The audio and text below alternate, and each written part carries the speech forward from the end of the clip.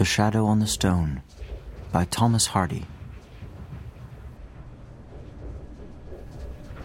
I went by the druid stone that broods in the garden, white and lone, and I stopped and looked at the shifting shadows that at some moments fall thereon from the tree hard by with a rhythmic swing, and they shaped in my imagining to the shade that a well-known Head and Shoulders threw there when she was gardening. I thought her behind my back, yea, her I long had learned to lack, and I said, I am sure you are standing behind me, though how do you get into this old track? And there was no sound but the fall of a leaf as a sad response.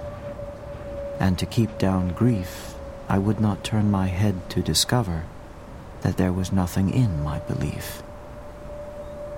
Yet I wanted to look and see that nobody stood at the back of me. But I thought once more, nay, I'll not unvision a shape which somehow there may be.